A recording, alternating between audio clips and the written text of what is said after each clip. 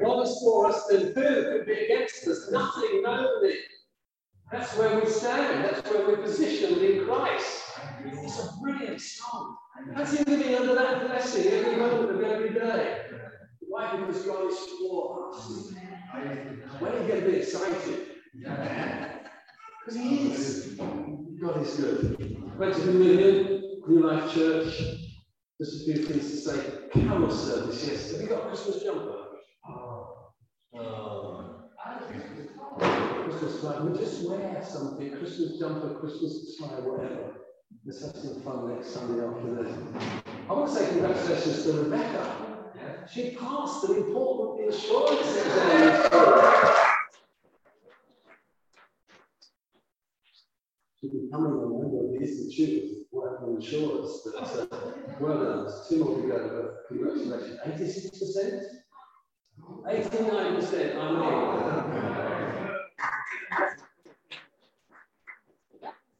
All the conqueror. Not just scraping through, but really triumphing. Well done. Last Sunday, Janice and I were robbing South London, taking a marriage weekend. Thank you for praying for us. We had a terrific time. And it was lovely to be with a group of people. Small church, but God was amongst them and had given us to teach them and to bring some important biblical principles. Just want to commend Janice to you for your prayers. You know, stuff happens in life, it comes out of the blue, you're not expecting it. On Thursday evening, about 9 o'clock, she had a funny turn. She's not a funny lady, she's quite normal, but she had this weird sensation down her arm and her leg, and it passed. And then we were out having coffee with our daughter and granddaughter on Friday, and suddenly she had it again, much longer. Strange feeling, she felt faint and lost sensation on the leg. Phone the GP said, go to A&E, think you've had a suspected mini stroke. So we went to A&E, were there for 6.5 hours on Friday night, got home just past midnight, and then had to go back Saturday morning for tests. So they confirmed that Janice had had 2 mini strokes. So we just thank God that he was with us in the midst of that, but we commend Janice for your prayers. Because we are a praying church, we are a church that supports one another in these kind of needs, and she's going to go back in a month's time for extensive tests on her heart. But we know that God is for us, and just cover her in prayer whatever as we walk this journey. We don't want to have any more funny turns, but just to be held in Father's care and to know His healing and His health. So thank you very much. I want to talk to you this morning very topically about not living by faith. Come on, when did we catch up? Jenny spoke about that a few weeks ago.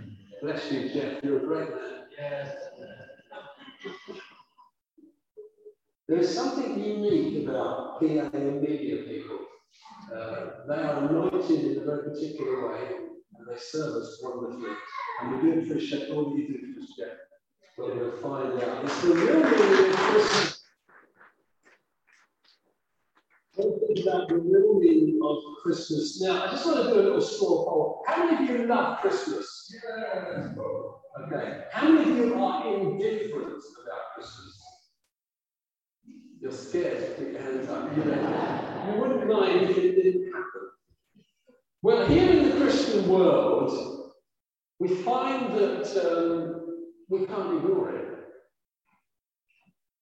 You can't avoid it, you can't walk away from it, you can't dismiss it, because it's become so commercial. There's a kind of commercial magnetism that draws you in whether you like it or not. And one of the songs I hate about Christmas, and it will be played when you go to the shop, some silly song that says, "Love Christmas, forget my heart, and give it away." It's something that gets in your head, you can't get rid of it. And I hate it. I need deliverance when I come out of the shop, because it goes on and on. I think, what a stupid song.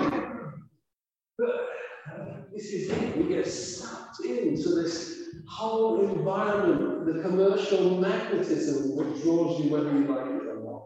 And our culture wants to make as much money as it possibly can, particularly the retail industry, out of Christmas. So how many of you got Christmas jumper? I succumbed a few years ago. You'll see my glittery jumper next Sunday. There's Christmas hampers, Advent calendars. When I was a boy, an Advent calendar was one where you opened it and it told the story of Christmas. Now the Advent calendars have nothing to do with Christmas. You've got all this chocolate in them. How unhealthy is that? To buy a proper Advent calendar, because we know what the season of Advent is very hard to find a real one. We have reindeers, wrapping paper, carolers, Christmas socks. Have you got Christmas socks? Yeah, something comes out every year, doesn't it? And yet, it seems to me that we are now in a place as a nation where Christmas is misunderstood, it is misappropriated, it's a season we kind of mask over with tinsel and glitter and gifts. Just look at the screen for a moment. Jay Dog tells a great story. There was a man who went for a walk with his dog, and he got to a lake. He picked up a stick, he threw the stick into the lake, the dog walked on the water, picked up the stick, brought it back. He thought, no, I'm losing it. And he thought, no, I know what I'll do. Tomorrow I'll bring my neighbour, and then I'll have a witness. So the next day he brings his neighbour with his dog, same lake, picks up a stick, throws the stick into the lake. The dog walked on the water, picked up the stick, brought it back. He turned round to his neighbour and said, did you notice anything unusual about my dog? He says, I did. He said, well, what did you notice? He said, your dog can't swim.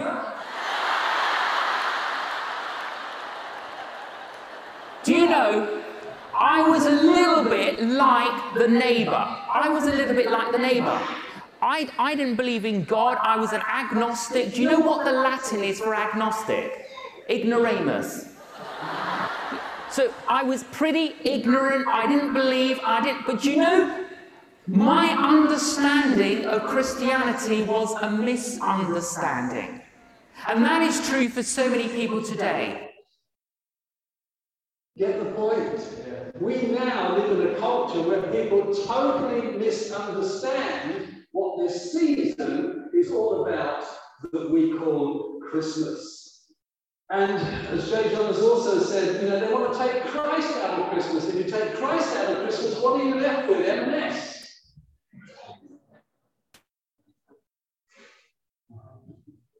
Something that happened in the EU just this week. Premier Christian News said, the European Union is being accused of trying to airbrush Christianity out of an official document. The Vatican complained after a document on inclusive language replaced the word Christmas with holiday period. It also recommended names typical to the specific religions, such as Mary and John, should no longer be used. The document, entitled Unity of Equality, was aimed at avoiding discrimination and promoting inclusivity, but it is now been withdrawn, thankfully. Christopher Lamb is the Rome correspondent for the Catholic newspaper The Tablet, and he gave this report. He said the EU has tried to go down a route of removing the word Christmas. They seem to be taking out the religious references, and it seems to be a document based around a lot of political correctness. I do know that they have now withdrawn it, but obviously these things sometimes hint at a deeper mindset which the Vatican is not happy about. Well, I think every Christian would be happy about. But this is where we're at. Let's just airbrush out anything that is to do with the true message of Christmas. Let's just make it a holiday where we do lots of silly things and spend lots of money. Let's go back to the real meaning of what this season is all about. Let's get God's perspective on what it is about. Because we have read to us a really important scripture this morning, and it is this. It's going to come up. For a child will be born to us. A son will be given to us, and the government will rest on his shoulders. 600 years before Jesus walked upon this earth, those words were spoken by the prophet Isaiah. So let's just unpack that for a moment and just come up with a few important things so that we don't forget what this season is really all about. Okay, let's go for it. Here we are. The first thing we need to understand is that Christmas is personal. A child is born to us. Nothing is more thrilling than the birth of a child. I've been at the birth of all 4 of our children. It is a wonderful moment. I take my hat off in pride and admiration to every woman who gives birth. Problem with us guys, we can't conceive a thing. Catch up. And I admire the effort, the labour that goes into giving birth. But there is something precious and wonderful about a newborn baby. It's lovable, it's vulnerable, it's pure, it's precious. Christmas is about a baby. Whatever you do this Christmas, don't lose sight of the baby, God becoming flesh, being born to us. We live in a culture that has lost sight of the baby. Now, I remember many years ago when I was a dad, we went on a holiday to a holiday camp, and my younger brother Stephen was a little toddler, about 18 months. We arrived setting up the caravan, and Stephen wandered off. And I remember this moment of panic. I would have been about 6 or 7, somewhere around that, 5 years between us. So I would have been 8, maybe. Remember the panic when suddenly my mother realized that my little brother was missing, and they searched for an hour. Then eventually they found him. Someone had picked him up somewhere on a beach nearby, and he was returned. Something awful when you lose a baby.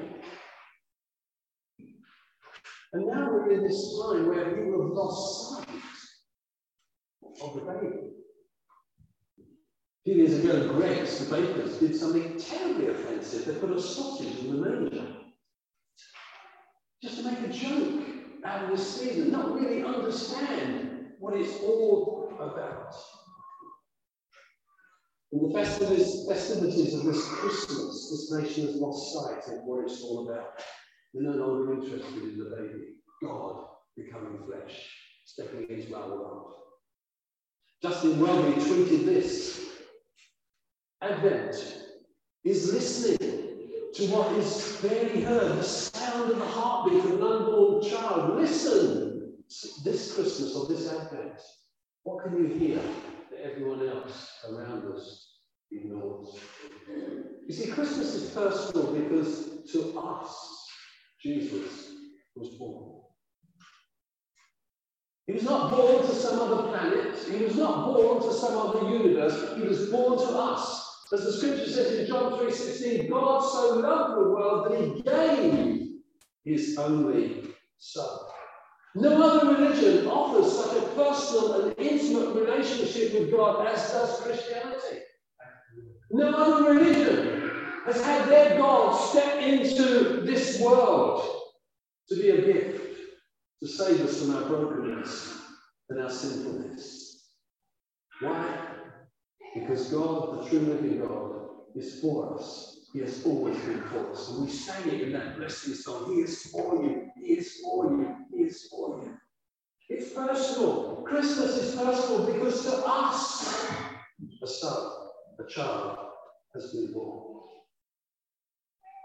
It's often been said that because of marital breakdown, we are living amidst a fatherless generation. Sure, you've heard that comment. Men have failed to be good examples for their families. The marriage has become devalued, and family life is broken in so many ways. We see it all around us. Many people suffer from an orphan spirit, feeling disconnected to proper authority because they've been unable to relate to a father. Mark Stibbe wrote a book some years ago called My Father's Tears. This is what he said about the effects of fatherlessness. If you have an angry father, you may conceive God as volatile, unpredictable, stern, and even angry. If you have a father who abandoned you, you may feel that you can't quite trust God not to do the same. If you have a father who abused you, you may see God as a father whose touch you'd rather avoid at any cost.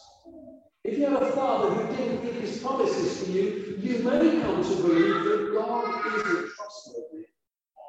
If you have a father who was stingy, you may have problems with the idea of God's lavish generosity. If you had a father who was sick and weak, you may find it difficult to picture a strong, almighty father. If you had a father whose death traumatized you, you may struggle to see God as a father who is truly alive. If you had a father who didn't depart from you, you may feel that God can only be rarely encountered. If you had a father who was emotionally absent, you may tend to think of God as disengaged and detached. See how the equation is set up. Hurt by an earthly father, we become suspicious of our heavenly Father. Our Father's wounds, therefore, gravely debilitate us. They cause us to project our memories of being poorly fathered onto God. We then wander perpetually in a land of spiritual deprivation, a land in which the living metaphor of God's fatherly love is robbed of all its traction in our hearts. Instead of drawing near, we shrink back. Instead of trusting, we are suspicious. Instead of living from the center of love, we live from the center of fear. That's where many people are at. Because of an absent father, because of a damaged experience of fatherhood, they cannot appropriate God as their heavenly Father. They cannot understand how God should love us so much, our heavenly Father, that he would want to step into our world to heal us of our brokenness and our sinfulness. But you know, the Bible says, when the right time came, God sent his Son.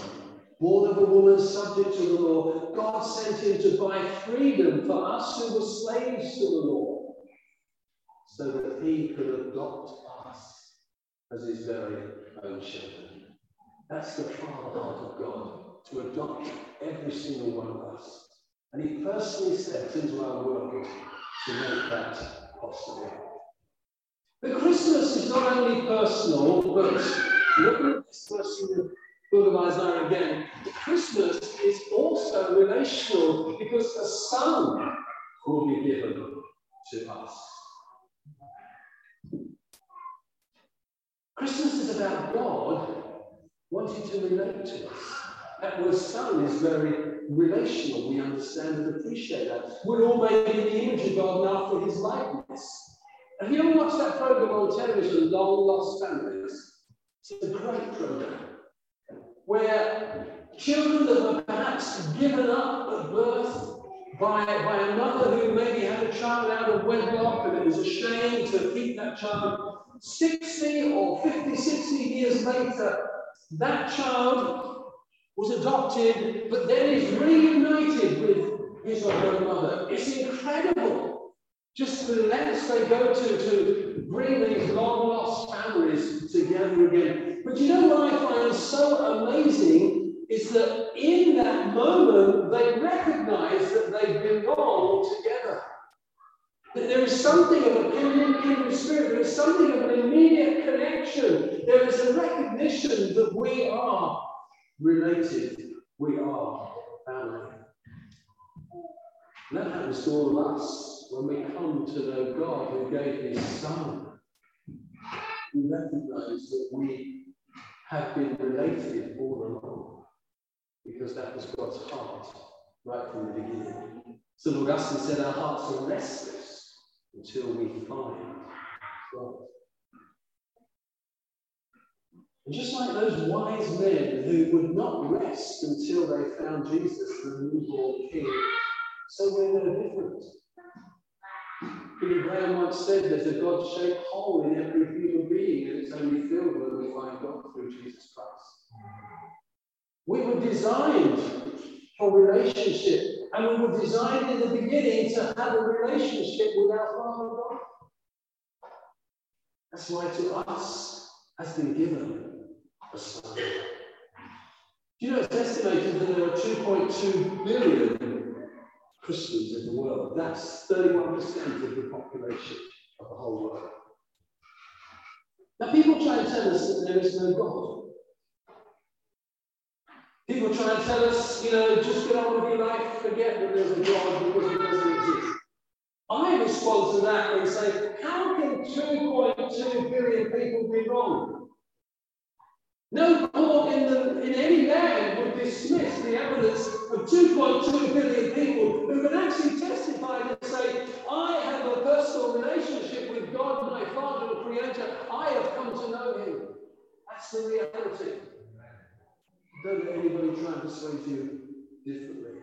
See, Isaiah prophesied a son would be given to us. He knew that the day was coming when Israel, who suffered from an orphan spirit because of their rebelliousness, he knew the day would come when God will step into the world and bring them hope, and his father heart will be restored to his wayward nation. So I have to ask you the question this morning, do you have a relationship with God, your Father, today? You might come to this church, you might sing the songs, you might have been brought up in a Christian home, but do you really know personally Jesus as your Saviour, God as your loving Heavenly? Has the true meaning of Christmas brought you into a living relationship with Father God?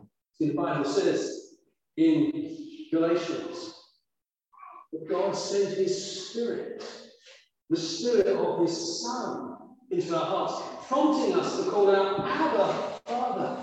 Now you are no longer a slave, but God's own child. And since you are His child, God has made you His heir. We have an inheritance. We have an eternal relationship with God because of Jesus.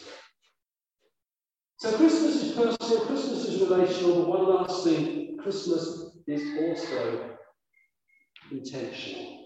The government will be upon His shoulders. Politics and government are two necessary evils.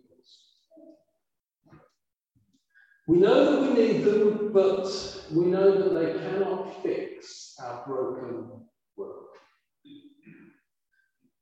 We have a great local councillor here, James Scott, and he just gives his heart away for this community. He's a lovely man. I hope he's coming Thursday. You get those kind of politicians who just will lay down their lives for the good of their community, and then you get others, it's just all about climbing the political ladder and becoming famous. We know that human solutions are not the answer to the brokenness of our world. Yet at the same time, we all know that something has to be done to fix the brokenness of our world. And in the Old Testament, the people of Israel had a litany of failed monarchs. They all failed to govern in the way that God wanted them to govern. Probably David got the closest to it, but he had his weaknesses, he made his mistakes. But you read the history of the people of Israel throughout the Old Testament, and every monarch, every leader failed to live up to what God expected of them. So God's plan and intention for His world was that Jesus would reign. But the way that Jesus reigns is in the light.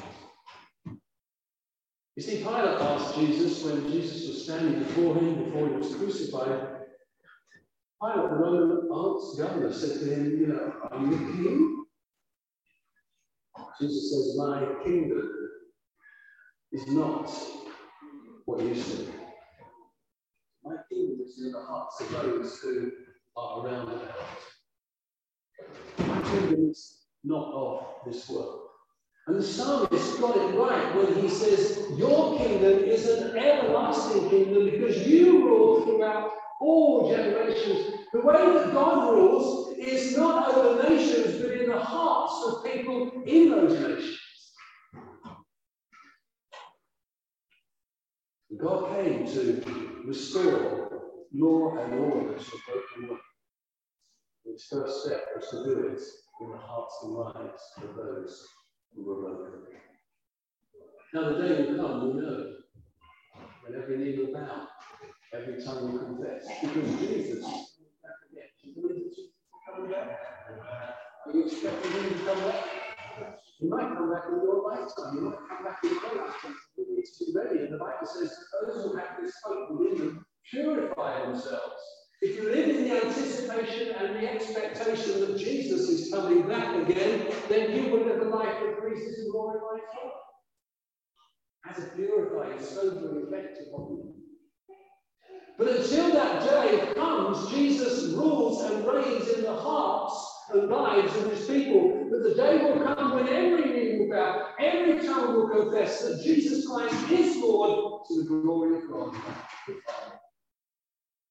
But until that time, the message of Christmas is a God who stepped into our world because he loved us, to heal that which was broken, and restore us to himself. I want you to see a lovely little story. It was an advert that came out a few years ago by a television organisation. Just watch this beautiful story, and may God give you a very blessed Christmas. I think wrapping paper might be the answer. I mean, just look at everyone else with their perfect bodies and immaculate style, their clean little coats and their cute little smiles. What hope have I got to ever impress? Compared to them, my life is a mess. But if I was wrapped up, then no one could see the rips and the cracks and the screw-up that's me. The paper would cover all my faults and my flaws. I'd look just the same as the others because I would be shiny, attractive, exciting. People would see me as something inviting. If you ask what I wish for this Christmas tide, here is my answer. I just want to hide.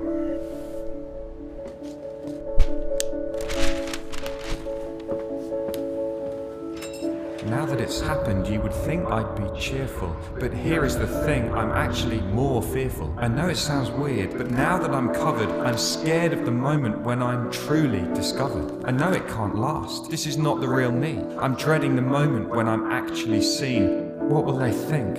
What will they say? Disappointment? Disgust as they throw me away? This is it. Here we go. My heart is racing. Nowhere to hide now. What am I facing? The paper is ripped and thrown to one side. Everything's bright as the light hits my eye. But wait, what is this? Can this really be true? You're seeing me and I'm seeing you. With hands that are caring and eyes that are kind, you pick me up and love what you find? That cannot be because of my beauty. It must be because of what you will do with me. You bind up my wounds and you clean up my pores, and now I am loved, but not because I am so perfect, so clean and so great, but because you saw me and you did not hate, but loved me, restored me, you made me clean. Now this is real freedom, to be truly seen. What could be better for Christmas this year? A Prince of Peace who scatters our fear. Yes, God is the maker, but we hide from him. Here is our problem. It's what is called sin. It leads to a mess, so we wrap ourselves up. We fear being seen, but that doesn't stop God from coming to find us, sending his Son. He so loves this world that Jesus has come. He loves us, restores us, he makes us clean. This Christmas, find freedom. This Christmas, be seen.